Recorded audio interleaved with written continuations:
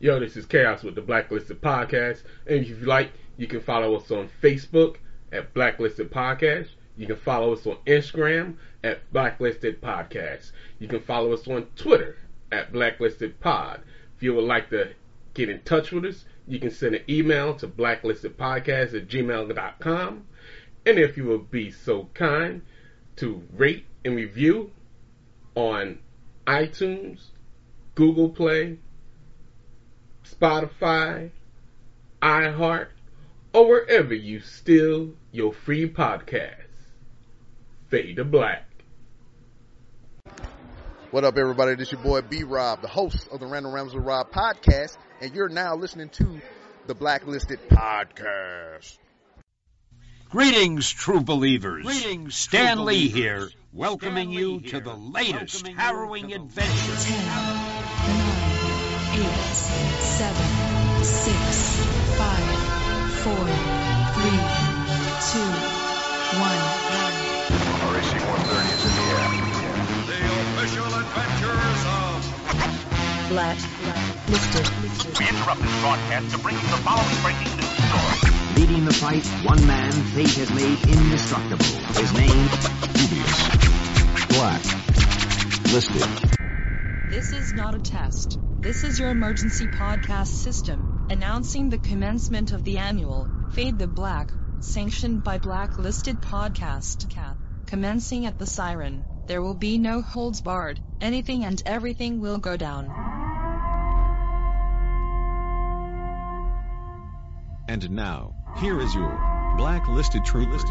Check it out for those that know me. Welcome me back. Real slick besides the others. Straight up and down, yo, you know what I'm about. Fade the Black.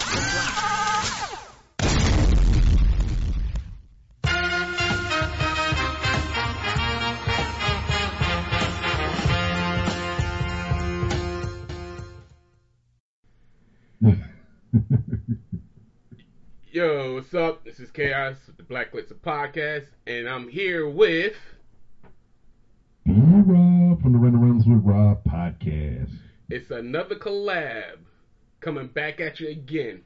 And this time we're bringing you our sort of run through / thoughts on the Money in the Bank podcast. Money in the Bank pay-per-view that just happened a couple days ago. Yeah. And so, well, at least for me, I only saw the main stuff. So if you actually saw any of the pre-show stuff, if you want to talk about it now, we can discuss. I did not, because how this went down for me, as we discussed a couple moments ago before you did the intro, and I had no clue that we were not recording. I am physically building my own office / studio and all that other stuff. So I was in the weeds of doing that and getting into it and everything. And I just so happened to come in the house, and I look up at the clock. I was like, it's 6 o'clock. I feel like something is going on right now. And I checked my Twitter. I was like, oh shit, the Money in the Bank. And I picked up on the Fatal 4-Way for the tag team titles. And the reason I remember it is because Nubius Black, one of my co-hosts, he was like, yeah, I might need to borrow your network. I was like, for what? He's like, to see this train wreck of Money in the Bank tonight. I was like, that's tonight? He's like, yeah. I was like, oh, okay. I was like, well, you can go ahead and use it. I guess I'll catch it later, because I'll probably want to watch it. And I said, maybe I'll hook up with Remnant Rob to see if we can do another one. and I think I eventually got to started watching it. Like, I didn't watch it. I started watching it around 8 o'clock Monday, so I didn't see really any of Raw at that time. And then I finished it today, and then so when I did it, I went straight into the Fatal 4-Way with the tag titles. But even with that, I was busy trying to run around and get stuff like that done. I was like, well, I at least can get the gist of stuff. So yeah, it's the tag team match. It was the Fatal 4-Way. It was, of course, New Day, the tag team champions, Kofi and Big E. I'm guessing Xavier's home still licking his wounds, whatever wound that was. It's been so long, I can't remember what it was this time. He tore his Achilles. Oh, that's right. I knew it was a leg injury. I just can't remember what specific part of the leg.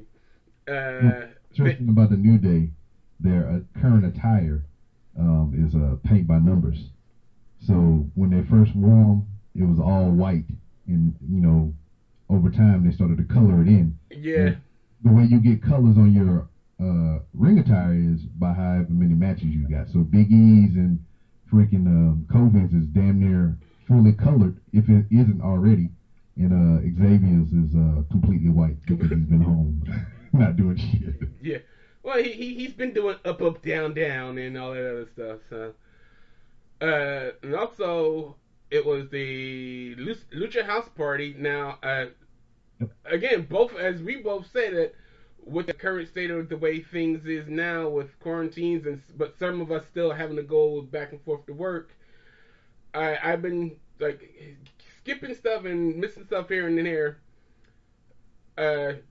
Are we missing now a member of the Lucha House Party? Because the only people that came out was Gran Metalik and Lince Dorado. That's what I'm saying. Is he injured? Or was he? Who knows? He might not have been able to make it to where, everything's going on. Because, they got some people that are not there just because they're in an area to where the quarantine is high still. Or in another country, and that's what I'm saying. So being that I don't know where these people where a lot of them exactly live. It's possible that he could be out of the country and can't come back in. Yeah. Or who knows? Or maybe he's injured, and then so you had Gran Metalik and Lince Dorado representing the Lucha House Party. Then you got Miz and Morrison. And also the Forgotten Sons. Yeah, which I almost forgot about. But it was Jackson Riker, Steve Cutler, and Wesley Blake. You get the horns for your puns. And so, for this one, I will need some notes because, like I say, I was back and forth with this match. But I do remember seeing when Lucha House Party came down, New Day was sort of dancing along with them. Yes. And then had to hit a bathroom break. And then I got thirsty, so then I went downstairs to get a drink. I think I started some food, and I think by the time I came back up, I basically saw Big E pinning Gran Metalik, and that was it. I say so. The match was going longer than I thought, or the match was quick. Yeah.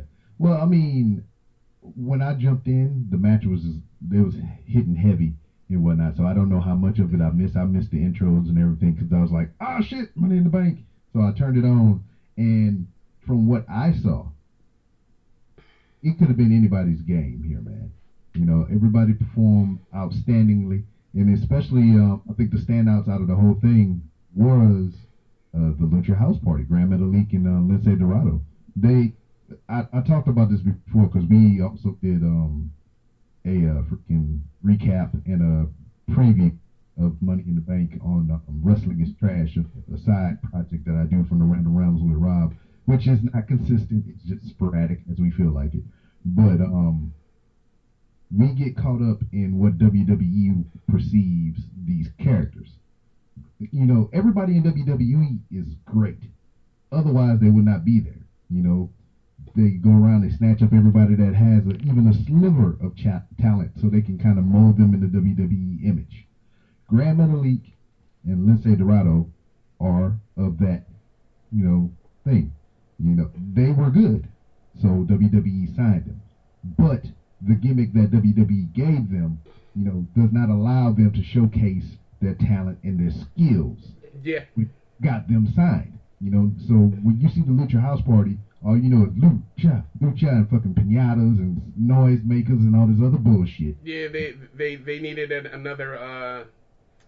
Let's just say to their liking, a Latin American group to please that demographic of fans. Yeah. At the time, because I don't think, if I remember correctly, when they got him, Ray didn't sign back yet. Mm-hmm. So yeah, they came along with the Cruiserweight Classic. Yeah. So, but like I was saying, these guys are very talented. I haven't seen much of them outside of WWE. I've got to know them because of WWE. And what I seen was mediocre at best. But this match for them was outstanding. You got to see more of Grand Metalik and his skill set. You got to see more athleticism from Lince Dorado. And I thought it was awesome. They could have won the match, and I would not have been upset. Forgotten Sons. You got three-man group. One that has yet to wrestle in Jackson Riker. Jason Riker, whatever the fuck his name is. Yeah, Jackson Riker. As Gunner from TNA. I was just about to say that. All I remember him from was Gunner from TNA. And also he was in that movie with Jason Bateman called Game Night. He was one of the henchmen for Dexter.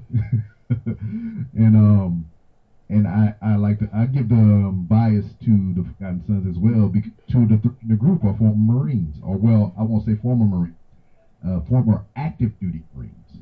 So in that Cutler and Riker. Yeah, Jackson Riker was a former military, and so was Steve Cutler. Yeah, so I have a bias toward them anyway because they're from the branch that I served.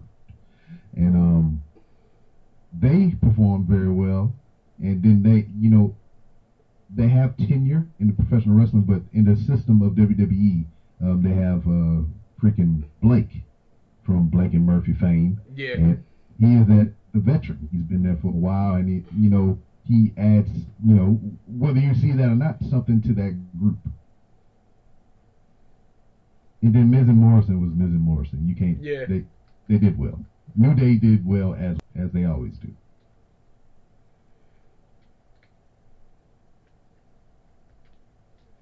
And actually, if I remember correctly, under that name or under a different name. No. Yeah, actually, Steve Cutler is also a product of Monster Factory, so. Yeah, it sounds crazy, but I just was tracking on it. Yeah, a quote-unquote famous wrestling school here in the beautiful state of New Jersey. But, yeah, so as far as the pedigree and everything else, it is there. But also, as far as with the Lucha House Party, they also had a lot of big bases to do all their moves and stuff off of. Exactly. That is a good point. And you can't get much of a bigger base than Big E. Yeah, it's big as in his name. And the other part is E, and he has no last name anymore. Exactly. But at the, like I said, when I came back, I saw at the end of the match, it was Big E pinning Grand Metalik. So, as we see, the New Day still retains the tag team champions. Yep, 8-time tag champions. Yeah, I'm guessing, what was it? I'm trying to think of who they trying to catch up to or try to beat. I forget who has it for the number. I think the Dudley Boys. Yeah, I think if you go across all of their wrestling places, ECW, WCW, WWF, and I think even New Japan, they might have had like 23. Yeah, but I'm just talking specifically the WWE. I believe. I could be very wrong. We just had a conversation. I don't know if you started recording yet about how our memory is working. It wasn't very well. Yeah. No. And I know they edged out Demolition for the longest reigning tag team champions in WWE. Yeah, according to WWE's math and stuff like that. But yeah, they are at the one time the longest reigning until they got beat. Mm-hmm. Yep. let's see, and then and up next it was a couple of backstage segments and so on and so forth. Oh, and another one. Well, to bring it up, okay, I won't skip over this since it is another fellow Marine Corps member. Mm-hmm. And Lacey Evans, she does a promo about being made by the United States and is part of the United States Marine Corps. She was ready. Yes. So, also, so right now, the just within the first couple minutes of the show, you have 3 serving, or at least at one point in time, serving members of the U.S. Marine Corps. So that should give you a smile on your face. Yeah, more biased toward her and what. So, Yeah. I would think, you know what we talked about as well, that she throws the hell out of that woman's right. She throw that punch very well. Yeah, and then one thing I did see, to run a real quick thing, as far as for, I don't want to say nonsensical booking or how they do things, but one thing I did see I didn't see it, I just saw the reports of it. Jeff Hardy fought during the pre-show. He fought Cesaro. Yes. But which I've seen none of. No, neither did I. But when I mean, as far as for nonsensical booking or everything, they've been teasing Jeff Hardy and Sheamus for the past couple of weeks, as far as I've seen. So unless they're saving it for something else, how did it wind up being Jeff Hardy and Cesaro and not Jeff Hardy and Sheamus? I have no idea, man. Don't give me. No. I was just bringing it up real quick of like I said, nonsensical booking. Well, again, like, okay, let's say these are odd, unusual times, but also if some of this stuff is filmed at an earlier date. Mm-hmm. and to kind of backtrack as well, New Day beat out Demolition for longest reigning tag team champion at 483 days. Previous record was 475 days. They are tied with the Dudley Boys, who have 8 reigns, which the New Day currently have 8 reigns. So there you go. Yeah. All right. So in that case, now they'll have to lose them again and win them one more time to beat. And I think the Usos is right behind them as well. I think they have 6 or 7. Don't give me the line again. Oh, neither do I. That's why I have Google to actually try to remember how many title reigns they've had. Oh, there you go. Google.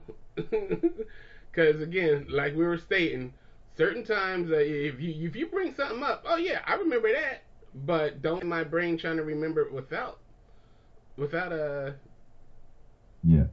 aid of reference. Without an aid of reference. Let's see.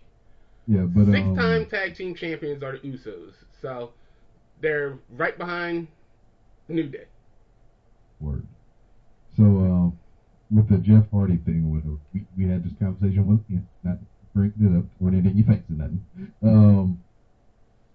Jeff Hardy should have came back by himself and had at least a major heavyweight title freaking opportunity or storyline program, or even a heavyweight title championship run.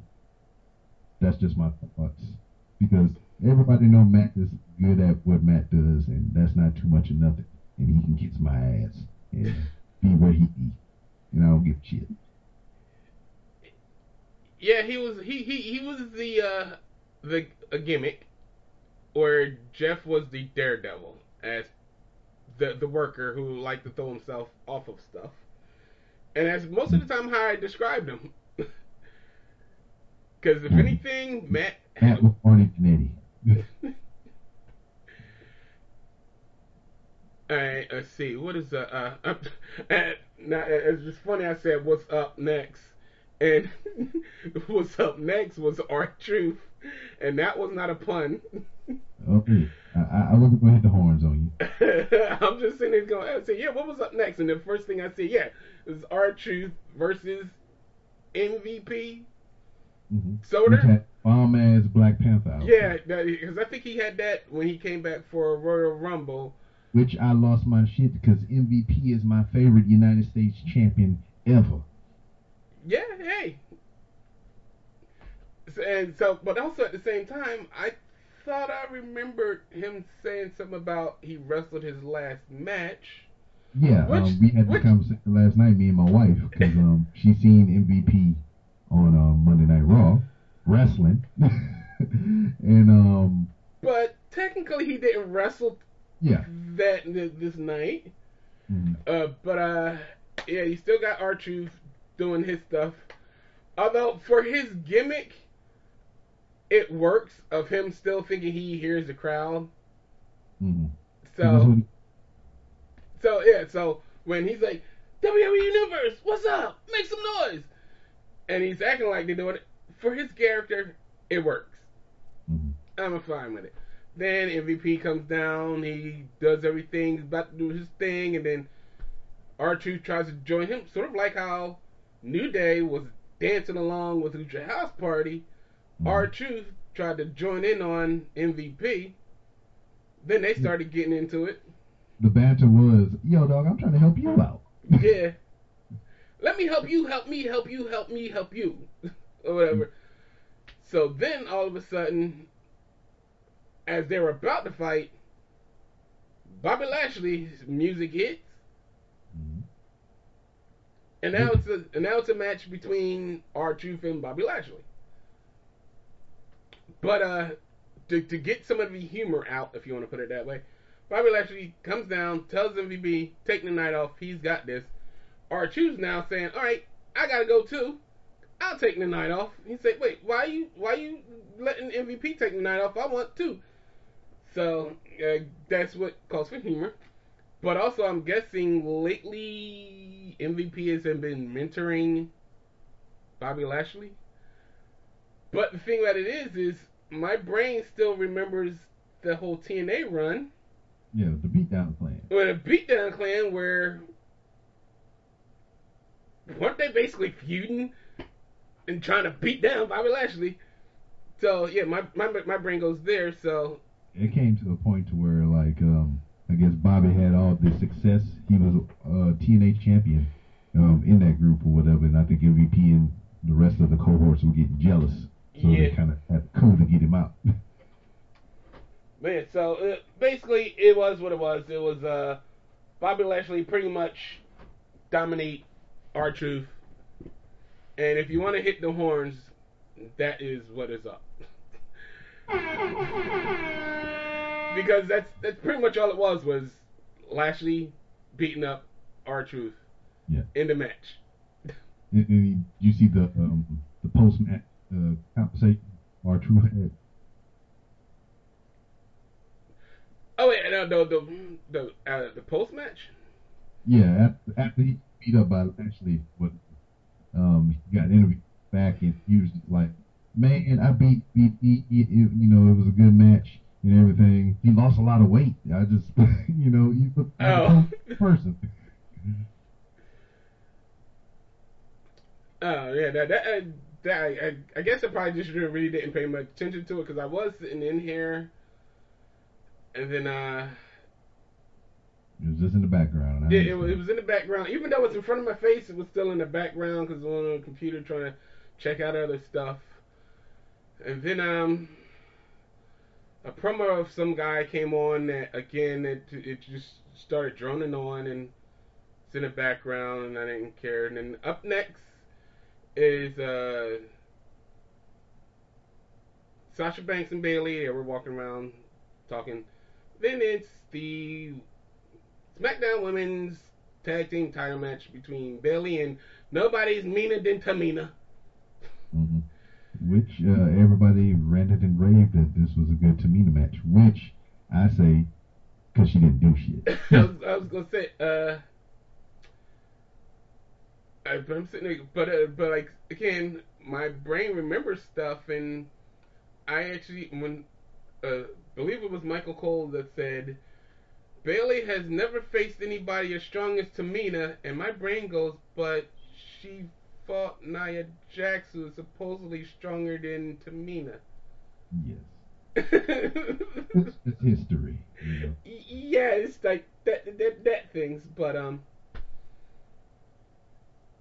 so it was a good match for what it was. Mm-hmm. I mean, I didn't expect Tamina to win. No, nobody did.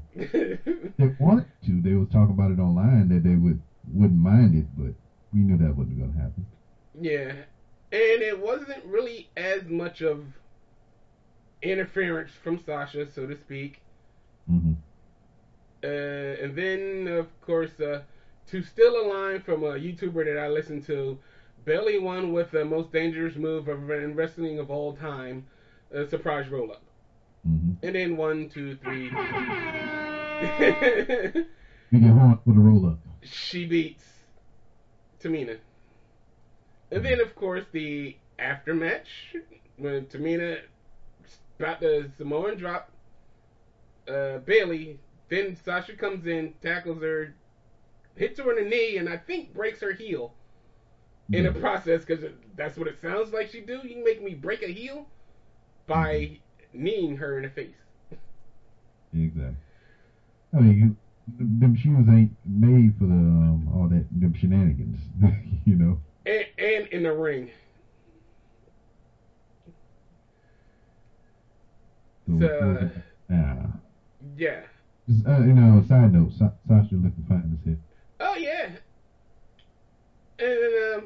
And Bayley still the Bailey buckle is what I call it. Oh hey.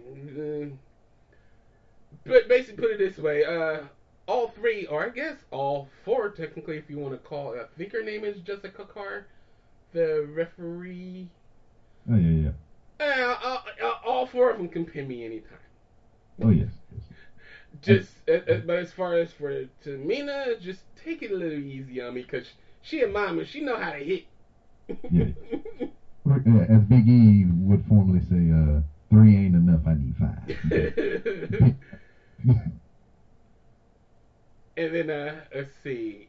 Up next, it's the Universal Championship match between former family members.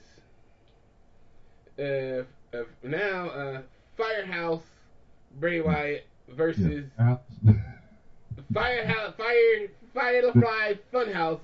The Firehouse Subhouse. Yeah, hey. They make some good sandwiches, I guess. Yeah, they do. And I talked myself into it just now. I was just like, man, my mouth started watering and shit. I need this hook and ladder or some shit. Bray Wyatt versus the former Black Sheep, now current monster, Braun Strowman, and I guess that their whole quick build up was, I taught you everything you knew. You were my minion, then you left. Now I want you back. Now, this, you know, compared to everything on the card, this was a story rather than a match, and I thoroughly enjoyed it and everything because, you know, it gave another dimension to Braun in a way, to where he's not just a big, scary, you know, loud noise, big pushy thingy over a motherfucker, you know. They gave him a little bit of wit, intellect, if you will. You know, he's a big, smart monster. And he used that to his advantage against Bray Wyatt, who we know from story and, you know, what we've been presented with to have some bit of a mental instability, and he used that against him to win. Yeah, and but I guess he still did it correctly as far as to destroy the mask. I said also at the same time, I don't know what the mask was made of, but at one point for myself, I was hoping as he's looking at Bray, he just grabs the eye holes and rips the mask in half instead of just pulling it up and stomping on it. It almost would be to me at least. Is a little bit more symbolic than just stepping on it. He's basically ripping off his old face, so to speak, and this is the only one that you're ever going to see again. But yeah, he basically played mind games on the, if you want to call them quote unquote master of mind games himself. Then when he pinned him, said he no longer owns me. But did you see like the last 2 seconds on screen? All of a sudden, it was flashing the Fiend's face. Of course, and that's why I'm saying this was a story. Yeah, and that's what I'm saying. So I'm guessing up next is going to be the Fiend. I believe it's potential for down the road. Yeah, not immediately. Mm-hmm. Because if they want to keep the title on Braun for a while, there's no need to feed the Fiend, who was supposed to be a big bad, even though Braun is Braun. Coming off of back-to-back losses like that, because the last time the Fiend had a match, wasn't it against Goldberg? Yes, and that's how he dropped the title, and that's how you got the match with John Cena at quote-unquote WrestleMania. Yeah, and that's also how Braun wound up with the title. Mm-hmm. So somewhere down the line, I guess when it gets back to where fans are actually allowed in the crowd and all this other stuff, and months down the line. But yeah, although some people might actually forget. Well, I mean, if they do it correctly, and they have a tendency to do wrong things a lot. Yeah. If they did this correctly, and you know how we just talked about how this was a story rather than a match and whatnot. Whenever you gave your thoughts, critiques of this story, you didn't talk about any of the match elements. You talked about the story that was presented to us. So if they do it correctly, they can start weaving those little things in, because you know how they stuff with the little puppets. Braun walking around backstage, the puppets can be looming in the background because they've done that before. Yeah. They can have the Fiend up in the rafter somewhere, a la Sting style and whatnot. Just kind of watching them, not interacting, just watching. Doing the stuff with the camera tricks and everything like they've been doing in the past. How they'll just be talking and doing commentary as normal, then the Fiend would flash across the screen real quick. They can only do that for Braun matches, or when Braun have an interview or something like that. They can just play with so much. And I think with the state of professional wrestling as a whole, and as a world, a society, a country, this lends more to, what more people are doing is watching TV rather than sports, because sports is not a thing because of the quarantine. So if you're giving compelling story and everything, more people are prone to stick around to see how the story plays out rather than a 1 or 2 off match and shit. So if they do it right, back for the story. If they just kind of piss it off, like you said, people will forget and not give a fuck when they do something later.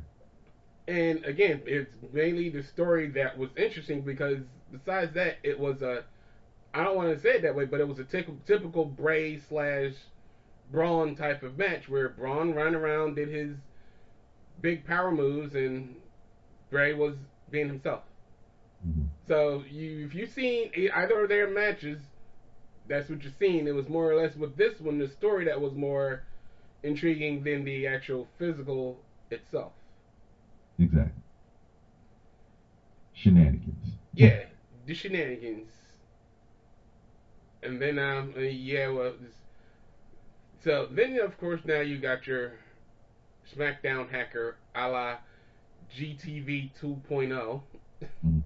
Now, you think they're going to swerve us? Because, the light pattern or whatever is kind of the same as Mustafa Ali's hand little cannon thing and his chest plate on his gear and attire. So a lot of people are speculating that's who that is, Mustafa Ali, because he's been gone for so long. Because I think he was injured before the pandemic. So he was out, or whatever the fuck was going on. But a lot of people think it's him, because it's similar to, his trademarks. Yeah, and now a lot of people, dumb smucky motherfuckers on the internet thinking it's CM Punk. No, that is the last. That's the last person I would ever think it would be. And the only reason people are saying that is because, well, he's part of the WWE backstage. Just say, yeah, but his contract is with Fox. Yes. Not with WWE, and he's not even there all the time. Exactly. Now, I won't say never because hell has frozen over a couple times before in WWE with Hogan and Bischoff and Brett and so on and so forth. So it has happened, but until it happens, I'm not gonna say it's gonna happen. Because I think it's only a matter of time. You know what I mean? He will come back. It's just a matter of when. And then, of course, next you have the Monday Night Messiah, Seth Rollins. Well, I'm guessing being that he's now a face, would you still call Drew McIntyre a Scottish psychopath? Yes. Just because you have good intentions don't make you no less crazier than what you already was. Well, but you know how sometimes they want to prefer their baby faces as with happier phrases, but yeah. So but and hey, Drew. I mean, see, then this is the one thing that I liked, because this is one thing that I never did when I was working, where Drew put over Rollins, saying yes, he's that good. Yes, he has multiple champions. Yes, he's done this. Yes, he's done that. He's building them up, building them up, building them up. Mm-hmm. So, basically, if he gets beat by Rollins, well, yeah, he's that good to be able to beat me. Whereas, if he beats Rollins, I beat somebody who's that good. You know, it's the Paul Heyman effect. How Paul Heyman always comes in and highly touts Brock Lesnar's opponent just to kind of tear him down in the end. So either way it go, you know, you have a credible opponent against Brock Lesnar, whether win or lose. Yeah, like I said, because that's the one thing I never liked about certain guys. It's like, oh, look at my opponent, he's a bum, oh, this, so that, and so on and so forth. He's not worthy, blah, blah, blah, and just always talking down about him. Now, if you beat him, you beat nobody. But if for some reason you get beat, unless that's the story, you got beat by nobody. Mm-hmm. I was like, so at least always put your opponent on your level, or sometimes even above. And that's pretty much what Drew did during one of his promos, and like I said, that I did like. Yes, sir. So as far as for the match was a match. Yeah. That's all I had to say about that. No, that's what I was gonna say. I say, if you've seen a Seth Rollins match or Drew McIntyre's match, they pretty much, to quote unquote, they got their shit in. Yeah, and what I would say, I like how McIntyre delivers the Claymore, not the stupid ass stand in the corner 3-2-1 joint or whatever. It's just like how he strings it into a combo. Yeah. You know, he'll daggone clothesline, come off the ropes, Claymore out of nowhere. You know, he is almost KO-like. Because and see, I like it, yeah, but basically, yeah, of not tuning up the band, so to speak. Yeah. Because that was one. Because for me, like if it's a sudden move, or impactful move, or whatever, I've always liked a super kick. Mm-hmm. Because it can come out of nowhere and it looks devastating, except for when Michaels does it, which he's setting it up to where now it's not really a sudden move. And then, like I said, with the 3-2-1 with McIntyre's, that should be something that devastating for somebody that big. It would be more impactful for it to be sort of like the RKO to come out of nowhere. Now, I enjoyed Bryan's knee when he first started doing that. I thought that was the hottest shit ever until I seen Drew do the Claymore kick. I was like, that's way better than that goddamn knee. Yeah. I mean, he makes it look great. And also at the same time, the size of him, Yeah, exactly. That's another thing too. Yeah. Yeah, You know, too many 6'5" motherfuckers doing shit like that. and it basically look. I'm not saying that I can take it, but the size of Brian, which if we're equal size or he's smaller than me, yeah, he's probably still could beat me up because he's trained. I say, but perspective, it doesn't look like it would hurt. And that's the problem that we run into. Like when Brian was doing to me initially, you were working with people that can sell it pretty well. Yes. Nowadays, when he's doing it, it's just like he's running real hard and running into people, and he bounce off of them kind of and fall on his ass. Yeah. Whereas follow through with the knee, he just kind of hit him and fall. Yeah. Whereas with McIntyre, no, it looks like he pretty much damn near take my head off. Yeah. He's pushing through with the momentum. He's not hitting you and stopping. No, he's going through you. You just happen to be in the way. Exactly. And as we were saying, with the Claymore, he beats Rollins 1, 2, 3. Mm-hmm. Now, this is also a bit of a twist, where McIntyre leaves, walks back in, sticks his hand out to Rollins. Rollins shakes it, and that's it. So it's a bit of a sportsmanship ending to if you want to call it contentious for their, what was it, 3 week to a month storyline? Yeah. Mm-hmm. And it's kind of weird to where we get the follow up to the next night on Monday Night Raw. But we'll get to that after we go into the Money in the Bank contest. Yeah. Now this was I guess we're going to put it this way, the main event, or the main reason why I actually wanted to watch the whole show, because of course it was different. And I'm guessing these days, different is good as long as they do it correctly. Mm-hmm. And it goes back to what we were saying about Braun and the storytelling of the match rather than the match itself. And like I say, because even though you said you haven't watched it, like I said, where minus like my two memorable matches for WrestleMania were the Bray and Cena match, and then the Boneyard match between Taker and AJ. Yeah. Because they were cinematic to a point. Yeah. But they still had the rest of the fighting in it. Now let me give my caveat. Whatever. People probably wonder why I didn't see these things, because we wasn't recording properly yet. Yeah. I am a boycott of the Undertaker as a in-ring performer. Have nothing against the human being, the man, the guy they're doing documentaries on or whatever, all that shit. But the Undertaker as the in-ring performer, current day, not the past, decades that he has wrestled. I'm talking about currently. From WrestleMania, freaking when he faced Triple H in Hell in a Cell. That was 28, maybe. I'm horrible with this shit. But whenever he faced Triple H in the Hell in a Cell, they all walked in arm in arm. It was the end of an era. All that bullshit. From that Undertaker, maybe a little bit. I gave him leeway till 30, and then when he lost to Brock Lesnar, from 30 on, fuck the Undertaker.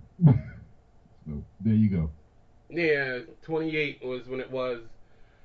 But as the performer, when he laid his hat down in the ring with his coat and everything else, that's what really put the exclamation point on me saying fuck the Undertaker. I to the point where I'm not really saying that, but I'm like, okay. And then sort of what did that mean? Then there's almost to the point like where to bring back another WrestleMania and somebody else we brought up before with Shawn Michaels, whereas the Ric Flair match, now suppose that was a wonderful send off and everything else, and then he wrestled for another 4-5 fucking years after that. Yeah, in TNA and all this other stuff, and then he come back and so on and so forth. But also, now think about it, again, Shawn Michaels, which I wasn't even bringing him up for the point. I was bringing up the Ric Flair part, but now, of course, Shawn Michaels was out even longer, and he came back. I'm not saying it's for a paycheck, but it was for a paycheck.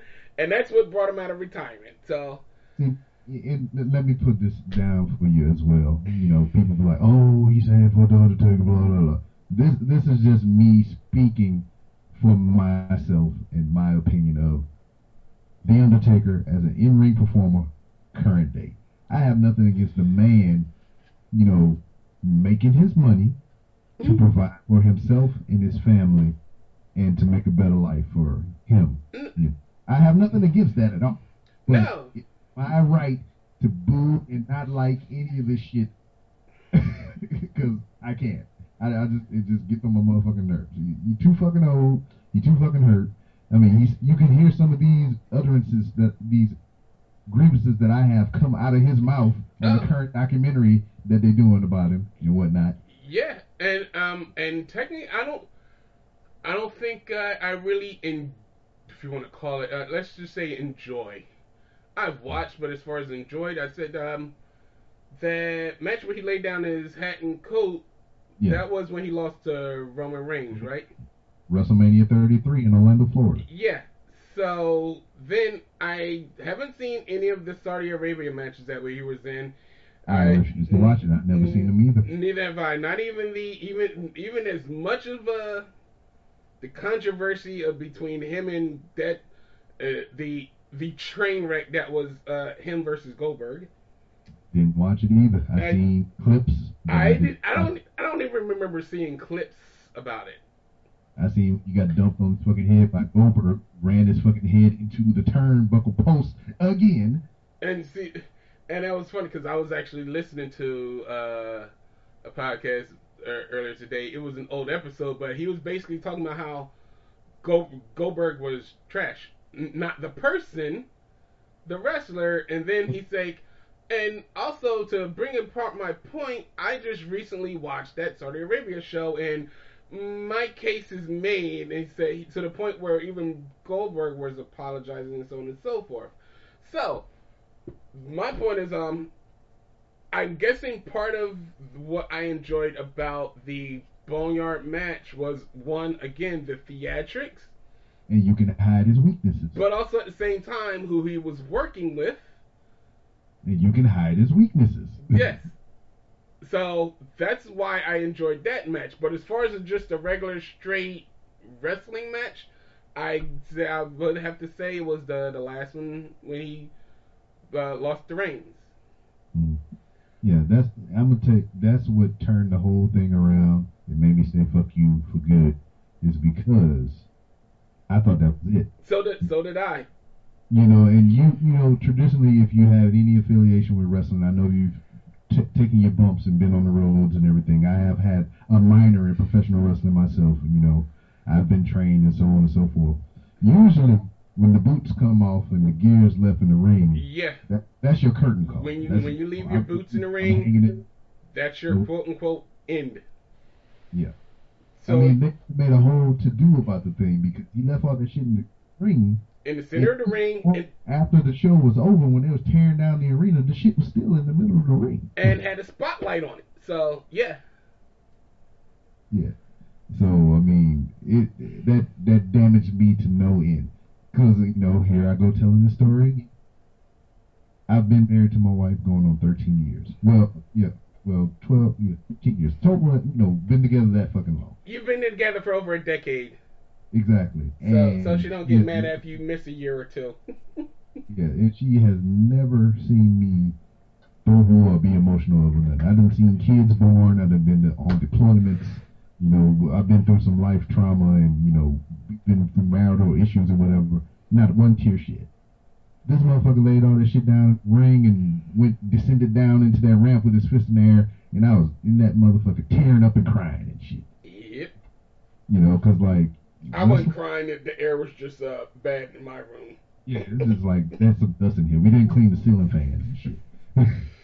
So, now, to me, because, I mean, professional wrestling has been a big part of my life growing up as a child and everything, from discovering it and everything, into being an avid fan to where I watched every weekend on recorded tapes and all kinds of stuff. As long as I've been a wrestling fan, The Undertaker has been part of it. And to see him leave, for what I thought, you know, that hit me emotionally or whatever. I mean, it was the same thing, kind of what I equate to, you know, people being in the military for so long, and then they finally had to hang up the boots and, you know, ride on out. That's some emotional shit. And that's how it felt to me, you know, and it hit me a certain way. You know, I teared up, a little stream come down my face. My wife was looking at me like joking, ha ha, yeah, whatever. And then she's like, you are really fucking crying. I was like, what the fuck? Made me look like a bitch in front of my goddamn wife. Yeah. So that's why I'm like forever fuck The Undertaker, currently. And all of that, we come around to, as far as, like I said, with the whole different thing with the this cinematic of the climb the corporate ladder Money in the Bank match, which again, like I said, it was different because the men and women's was taking place at the same time, when in this venue was smart, and also saved a lot of time. So I only have 2 grievances, and then we can continue on. I just want to air them out right now. Very beginning of the competition, you know, they do entrances in the lobby for the females. You know, they say all their names. They all in the lobby. For the men, they were in the gym, so they all announced they all in the gym and whatnot. So you need to tell me the stipulation with this one is they're gonna start from the ground floor, then they're gonna make their way to the roof.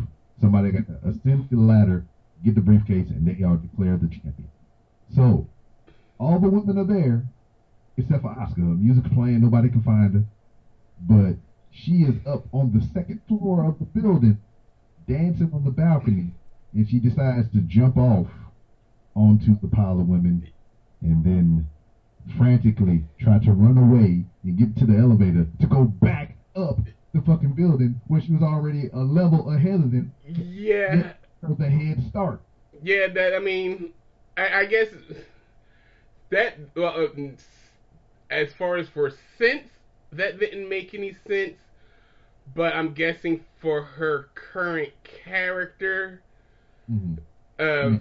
at times, she's already outsmarted everybody by already being on the 2nd floor, but I guess, only because I'm trying to make excuses for my future ex-wife, she wanted to damage all of her competitors.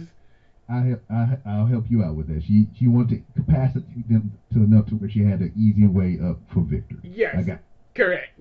And then, but then once she had them all laid out, she hit the elevator, and of course, I like the elevator cam when she's in the elevator all dancing around that she got away, and then of course everybody runs as far as for the women, they run for the steps. Now you in the gym, Second grievance. Okay. They're acting in a gym. They're in a facility where you can lift heavy things up and put them down and get gains and swollen and whatnot.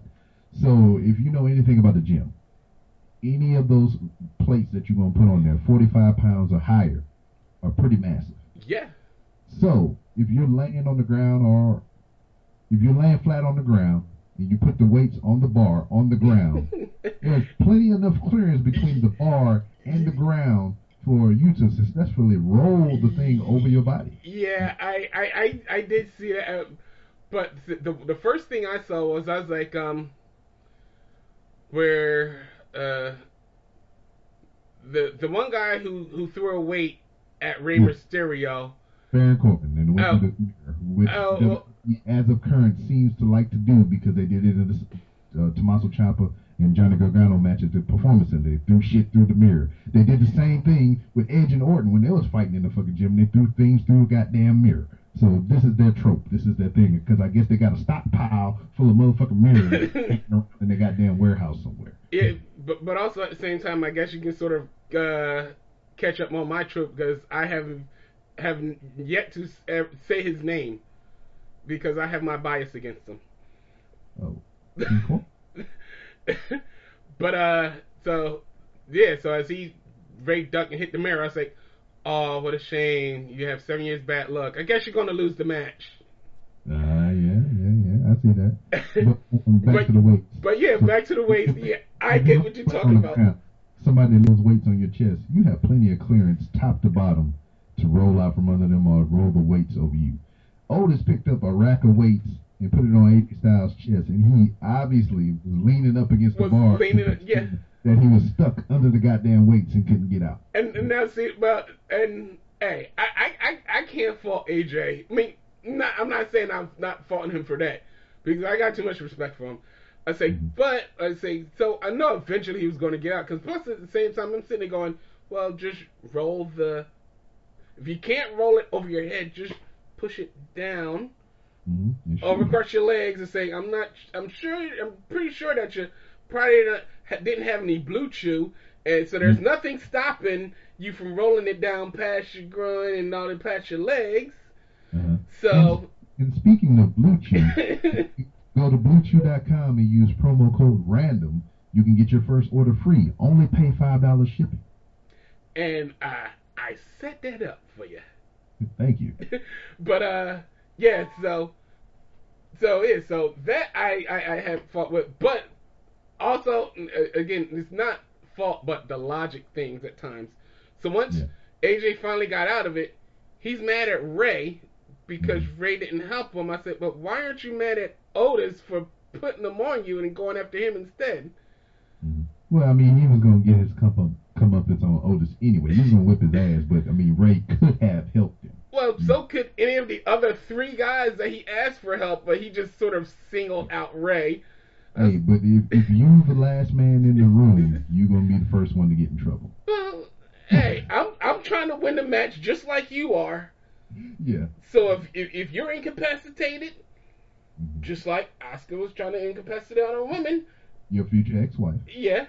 And it's only future ex-wife because it was domestic abuse on my part. But this is you in the face.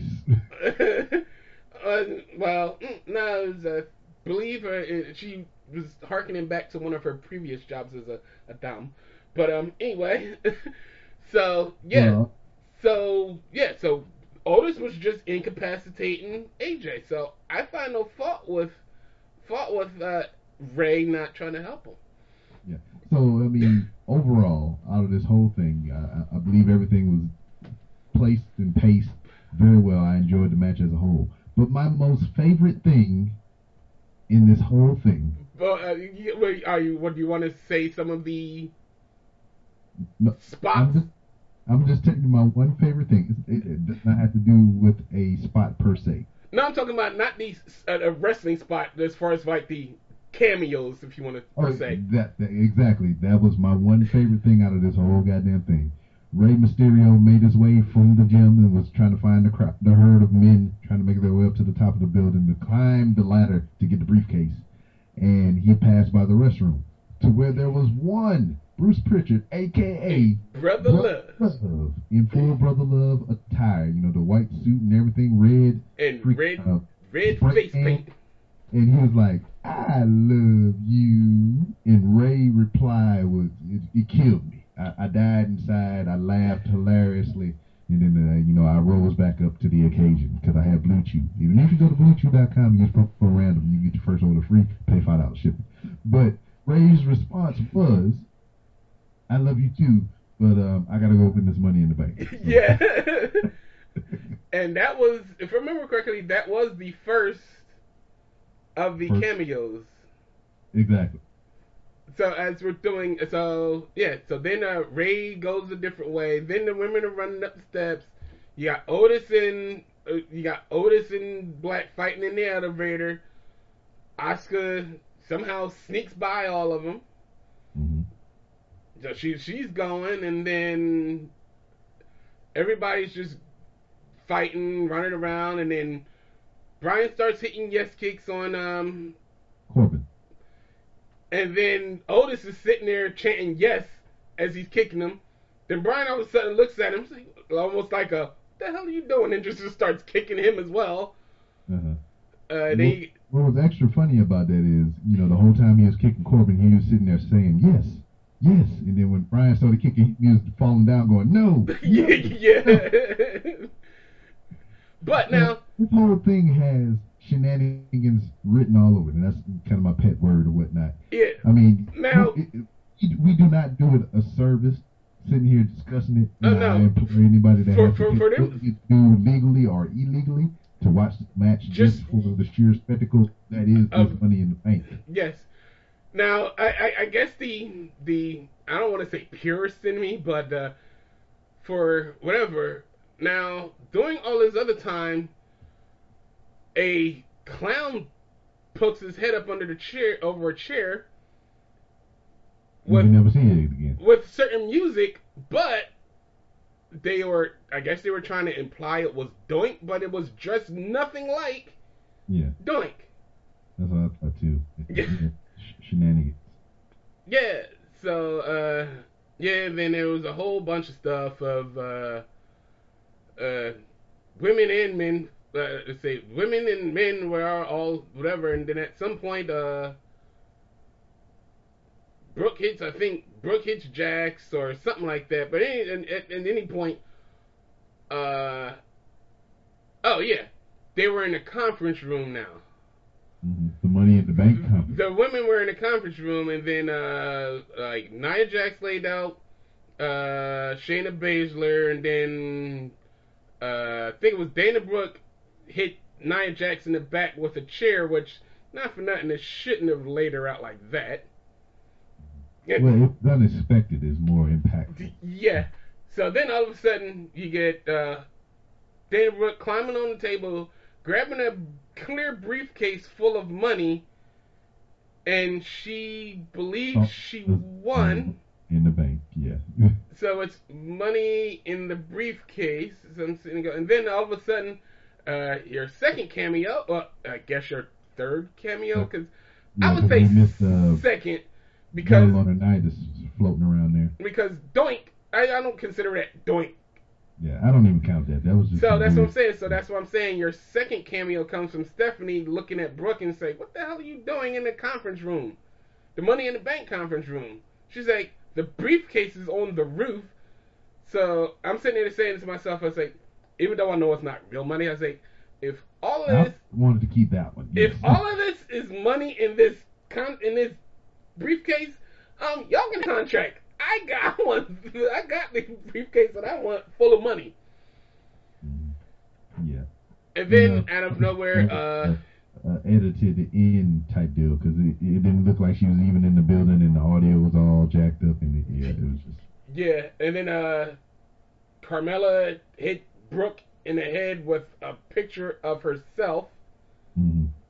Then she backs out of the room, turns around, and takes one of those women's rights that you so favorite from one of your favorite women wrestlers. Yes. And now all of a sudden you got Styles looking for Ray again, like I said, for to me for non-logical reasons. But then he starts to attack a brick wall painting of Ray. Yeah, and then he has a PTSD in pictures of the Undertaker. And there's, eerily enough, inside the WWE headquarters, a black dedicated to the Undertaker with a coffin in it. Yeah, it's a black light room with smoke pouring around in it, with a coffin already in there. So Adrian was like, "Nope, no way, I'm out of here." Then Aleister Black throws him in, shuts the door, and we just hear AJ freaking out. Let's see, what's this now? Cameo number 3 with Paul Heyman. Yeah. Eating food. Well, I mean, like I said, that was after you, right? So you're on track. Never mind. Keep going. Paul Heyman. Also, I had to look. I can't even remember all this other stuff. So yeah, but also mainly I'm trying to recap, but also we can still discuss. But yeah, so he's like eating food and. Then all of a sudden, everybody just groups all in front of the table. And then Otis starts a food fight and hits Heyman in the face with what looks like a bowl of rice or something. Mm-hmm. And then they also have a food fight. Then you got men and women fighting together, which Hey, they got the worst of that. That's what I'm saying. I say, because again, like I say, it's unusual times because it's very rare that they have those the men and the women fighting each other in WWE, except for the one time that they had like everybody hit Nia Jax with something in the Royal Rumble. Yeah. And then so out of nowhere, Shayna Baszler grabs Rey Mysterio in a headlock, and then sandwich between Otis and Nia Jax. Because it looks like Jax was about to try to splash Baszler supposedly, but then Otis was coming the other way. Shayna Baszler steps back and Ray just splat in between Nia Jax and Otis, and he goes down. Yeah, and then shortly after the food fight dissipates, and I think Otis goes into another catering section and finds a pie, and it's very ecstatic. Pie! Then all of a sudden Then John Laurinaitis, and he says his one line of people power. Big Johnny! With the pie. And people power! And then Otis turns around with pie power. Get a lot of credit because he is the originator of what everybody knows as the front fates, whatever the fuck the technical name for it, but Ace Crusher, which is Ace Crusher, famous by Randy Orton's RKO. The RKO. I forgot the technical name for it. It was like front face something. I forgot what the fuck it is. But yeah, so Big Johnny and people power got hit with pie power from Otis. And all this was, also after Nia Jax just basically wiped out Dana Brooke and Carmella with a chokeslam and powerbomb respectively. Then we have some random janitor cleaning floors. I wonder if it's the same guy who took the bottle away from Triple H during his roasting when he was about to spit his water. If you actually seen that. I heard it. Yeah, I say, I seen like the 5-minute clip on WWE Fox YouTube channel. Then Asuka runs up to him, screaming something in Japanese, throws a mop at her people, then they chase after her. Dana Brooke pratfalls. Yeah, that was fun. Yeah. Let's see. Oh yeah, and then going back and forth. It's again, like I said, it was enough that it kept my attention. I was like, ooh, what's gonna happen next? Then you got Daniel Bryan and AJ shows up for the 4th cameo of Vincent Kenny McMahon. Damn it! And well, as we see, the rumors are true that Vince actually has dinosaur bones in his office, if that was his actual office. Because he's that old. It wasn't a dinosaur's bones; it was his bones. And then he just looks at him, yell, "Get out!" He ties his hands like everybody should be doing. Yeah, but then before they leave, they straighten his office back out. Then he sanitizes his hands. And goes back and does whatever. And then AJ and Brian were talking about both of them being such wimps for bound down to Vince, and then they start beating each other up again.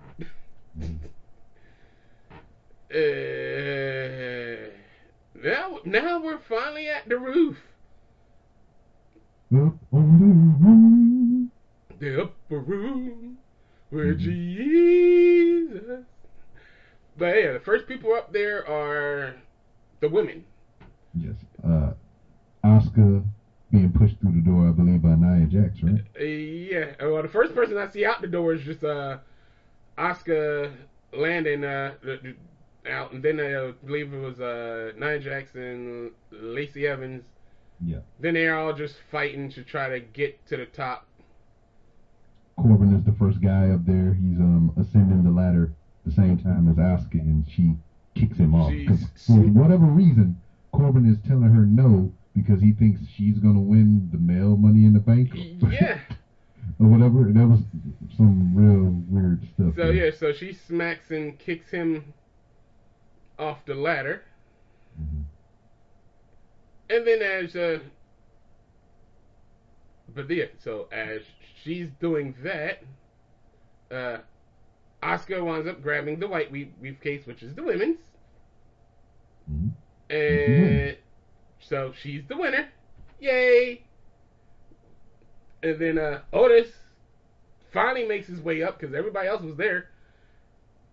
And then I'm guessing the joke is because he's a big boy, he can't climb ladders. Because as soon as he takes a step on the ladder, it breaks. Yeah, I feel your pain, Otis. I believe that was just one of those things to where, like, you know, they gave me the illusion that he didn't have a chance to get up there because of. Yeah. And then the rumor that I heard were true, that somebody was going off the side of the building, and the first one to go off the side of the building was Rey Mysterio. He gets tossed off the side of the building, and yeah, of course it's dark, and we didn't know how close the net was, so he would land on it. Shortly thereafter, thrown over by the same person was Aleister Black, because that's what I'm sitting there saying. I was like, now, this isn't, I forget the exact year. Yeah, I know I could Google it, but right now I don't care about that much anyway. They're not the giant being thrown off the top of, what was it, Cobo Hall? For him to only later come back that same night. So, yeah. Then, so 2 people actually got thrown off. Then now you got Styles and AJ and Corbin scuffling over the briefcase on top of the ladder. Corbin gets pushed down. Well, actually, no, he gets honky tonked, so to speak. Elias. Yeah. Elias out. Hit him him in the back with the guitar. Now, it looks like as he was falling, he was grabbing he had a firmer grasp on the briefcase than AJ did, but being that he fell, it fell out of his hands and right into Otis's hands. Who is now the Money in the Bank briefcase holder for 2020, and I have the firm belief that he will not successfully cash in, and he will lose the briefcase in a match to somebody. Yeah, he's gonna lose it to Tucky. Ooh, that would be an interesting twist. Well, because not for nothing, but during all this, when is the last time you've seen him? He had a performance in a match, and he had an outstanding performance. I mean, we got to see another, how I was saying about Lince Dorado and Grand Metalik earlier, we got to see another side of Tucker, or whatever the fuck you call him. Yeah, Tucker. That we were never allowed to see because of his character, but under these circumstances, he was allowed to work, and he worked very well. And he could be a very viable singles competitor if given the opportunity to. And that's the only thing, because being at least with them, they were put together as a tag team down in NXT, and they were been together for a while. So if they split, well, it's as most of the time now have tag teams do. At least there's some bit of a story. But now we got 2 tag team people that are now, one, a singles champion and the Money in the Bank winner. Well, technically now they both were Money in the Bank winners, but we'll get to that other champion thing in a bit. Yeah, I mean, you can rook right into it because I mean, Raw wasn't nothing really spectacular. It was kind of the same old song and dance. Yeah, but so basically what I was wondering is, so what's going to happen to their tag team partners? Because also, but yeah, so as we roll into it, I guess the main 2 things that I really only paid attention to happened in the first 5 minutes. Yeah, because I'm not gonna lie, I tuned out after that. Of Raw. And the only reason I tuned into it is because I happened to see something on there and say, okay, well, because I still have it DVR'd, and if I care to watch it, I can go back and look at it. So I was saying I did that. So as far as for one on Monday Night Raw, the man proves that she is still a woman. Yeah. As she came out, dropped the belt, or at least no, she came out, opened up the Money in the Bank briefcase, and showed Asuka that she is now the new Raw Women's Champion, because she has to drop the title because she is now pregnant. Yeah, she has the seed of the Messiah inside of her. So I was being funny with my wife or whatever, because she was in the room when she made the announcement that she was pregnant, and she was kind of shocked. And I was just like, but who's the dad? And I was just like, she didn't say who the daddy was. And we already know this because it's already been aired out online. They've had interactions to where they acknowledge their relationship on TV. On TV and in storyline. So. Yeah, in storyline. So yeah, we know who it was. Yeah. But also, so she's gone for who knows how long. Yeah. But I guess the only other thing that months.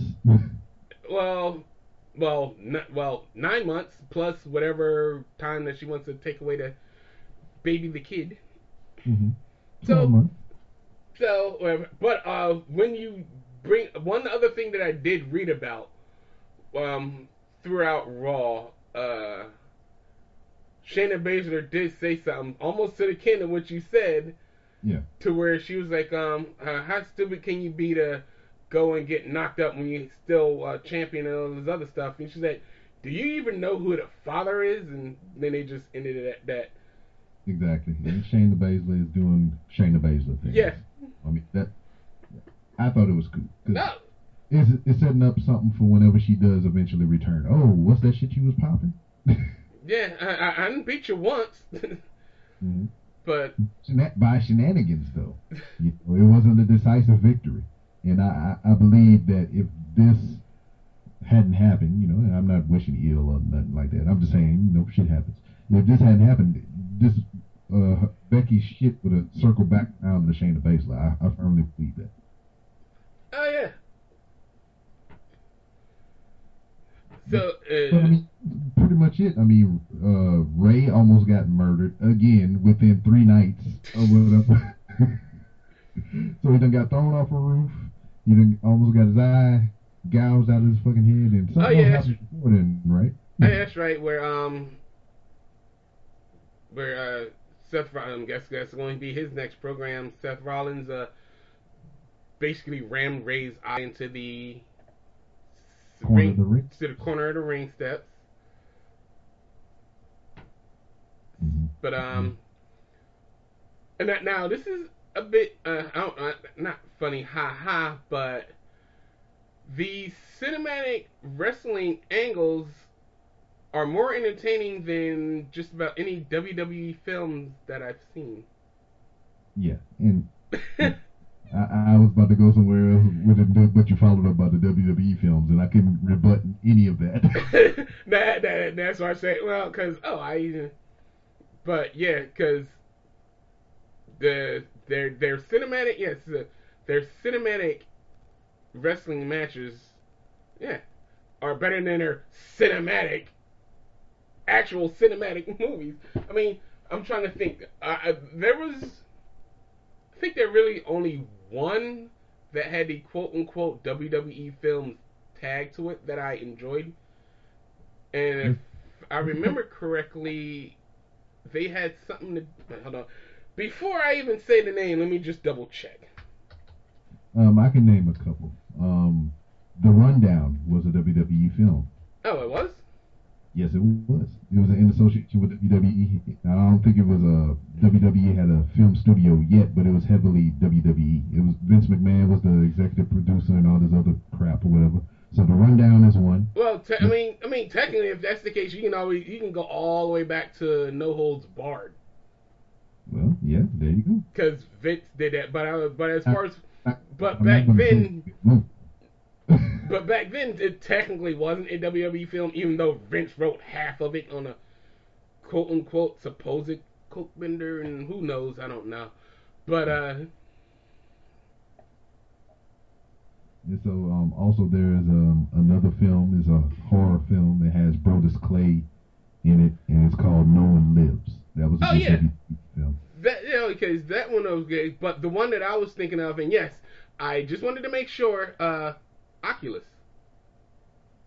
I've partially seen that, but yeah. The production company was Blumhouse and WWE Studios. The Condemned was okay. Seat for Evil was okay. Oh yeah, I guess. Yeah, well, I'm guessing there is a bit more WWE films than I'm thinking about. Yeah. And that's all I can remember. I'm not gonna lie. The Marine franchise. I'm not gonna lie. I kind of enjoyed it because Ted DiBiase Jr. did a good job in part 2. John Cena, that first movie was what it was. It kind of launched his career as far as movies go. And the sequels with the Miz, except for the last one with Becky Lynch and freaking Shawn Michaels, I liked them all. There's 6 of them in total.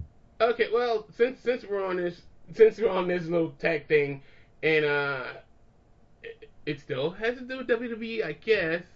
But before I read this whole thing of, so what were your thoughts on the 2020 Money in the Bank corporate ladder match or show itself? It was pretty good. We can always complain, but overall, I thought it was a good movie. Yes, I mean, you could say it was cinematic as fuck, right? Yeah, I mean, basically, if the cinematic part of the Money in the Bank wasn't part of it, it probably would have been another one of the unmemorable shows that we were talking about, where except for like a spot or two, without me being jarred my memory, oh yeah, that did happen, this probably would have happened. I mean, yeah, I know that certain people had the matches and certain people won, certain people lost, but as far as for things that I could quote and remember and say, oh yeah, that did happen, without you saying, remember that happened on the thing, pretty much all of that stuff happened in the Money in the Bank match. Correct. Also, on the side note again, WWE Studios, they also had a movie called Dead Man Down. That was a good movie. And Walking Tall with The Rock. That was a WWE movie. And that's what I was about to get to, because I just happened to see WWE Studios.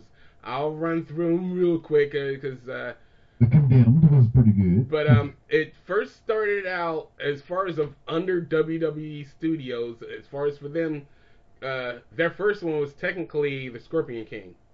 Yes. So, okay, Scorpion King, Front Down, Walking Tall, See No Evil, The Marine, The Condemned, Behind Enemy Lines, Columbia, 12 Rounds, Marine 2, Legendary, Knucklehead, Chaperone, 12 Rounds 2. That's What I Am, Inside Out, and I don't believe it's that Inside Out, because this one starred Triple H, and it wasn't animated. The Reunion, Bending the Rules, The Day, Barricade, The Marine 3. There's going to be a lot of Marines on here repeated. Dead Man Down, As You Speak. Oh yeah, that one had Wade Barrett in it and somebody else famous, and I'm trying to remember. Terrence Howard and from Terminator Salvation, which I can't remember his name. Oh yeah. Farrell, the Farrell guy. The Call, if I remember correctly, The Call had Halle Berry in it. And David Otunga. Yeah, Otunga. I do now remember the No One Lives, because it was Luke Evans, and at some point he came out of the body of Brodus Clay. Yeah. So I do remember that. And then fighting with my family. Queens of the Ring. That looked like that was it was released in France. It was straight to video. 12 Rounds 2, as you said. Christmas Bounty, Scooby-Doo WrestleMania Mystery, Oculus, like I said, Road to Paloma, Leprechaun Origins. I never did see that. I never did see it. See No Evil 2, Jingle All the Way 2. Armed Response with Wesley Snipes. Flintstones and WWE Stone Age SmackDown, Marine 4, Vendetta, 12 rounds, 3. Jeez, I didn't know there were 2 of them, let alone 3. Yep, the third one was with Dean Ambrose. Dean Ambrose, yeah, I'm seeing that. Oh, well, it was straight to video, so some of that stuff is probably why. The Condemned 2, this one didn't have Austin in it. It was Orton. Santa's Little Helper, Countdown. Wait, wasn't that the one that had like no. That was the one with you got the clip of Rusev holding the gun in his wrestling gear. Oh no, I'm thinking of the one that had like Becky Lynch, a whole bunch. I'll come down to it anyway. Term Life, Scooby-Doo, and WWE Curse of the Demons. There are also a lot of Scooby-Doo WWE movies. Interrogation, Incarnate, Eliminators, Surf's Up 2, Wave of Mania, The Resurrection of Gavin Stone. Yeah, there's a lot. The good ones, so we good to go. Yeah, we all went through all the good ones because the rest of them is Marine, Fighting with My Family, Main Event. But I'm trying to wasn't it there one where Becky Lynch was like, was that one of the Marines? Yeah, it was the Marines. Where Becky Lynch was like a fighter and I think Summer Rae or something. Yeah, the Marine 6. Oh, all right. But yeah, so yeah, most of them. So out of how many we named, there's probably like 5, and then probably named like 20. Mm-hmm. So yeah. Although they got 2 coming up. Yeah, I'm not worried about that. I don't care. But I'm guessing one person. Will they even announce it? The only reason I say that is because Becky Lynch is one, so she probably won't be on TV at the time, maybe. And the other one, I guess they erased his name for right now because he didn't want to wrestle at WrestleMania. Mm-hmm. The Reigns of Rome. Yeah. But, yeah, so that was our review of Money in the Bank and a really, really, really quick review of the first, 10 minutes or so of Raw. Mm-hmm. Which, that was all that really mattered. Yeah, pretty much. Yep. So, do you want to give your plugs besides just the Blue Chew that if you use the code what? Random. You get free order. You get free ship. You get the free order with $5 shipping. Yeah, there you go. You got it right. Free product, $5 shipping. But other than that, you can find other ways to help support my sponsors on randomrob.com, which is my website. On that website, you will find all my social media and many different ways to help support the show via merchandise and other cool things. But if you don't even feel like going there, I'll give you my social medias, which you can follow me on Twitter at 3R Show. You can follow me on Instagram at the 3R Show.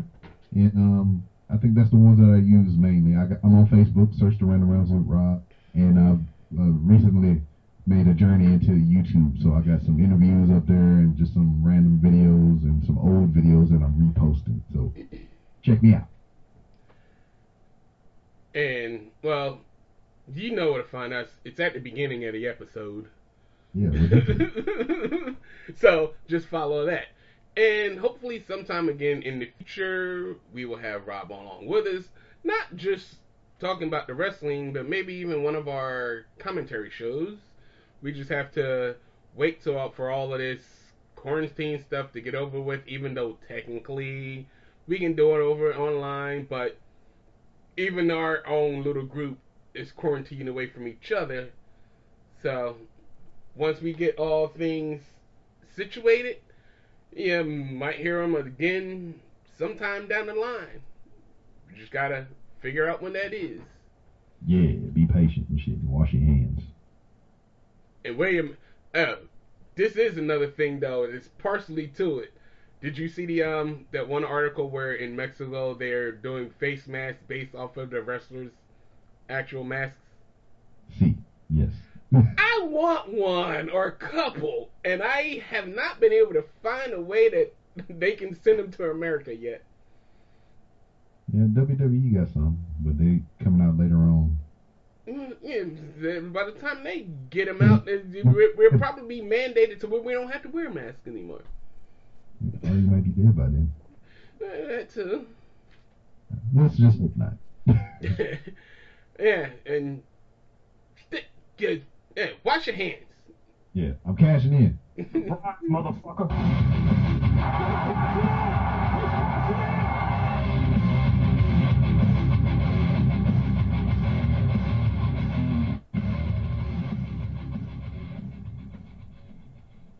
And I'm fading to black.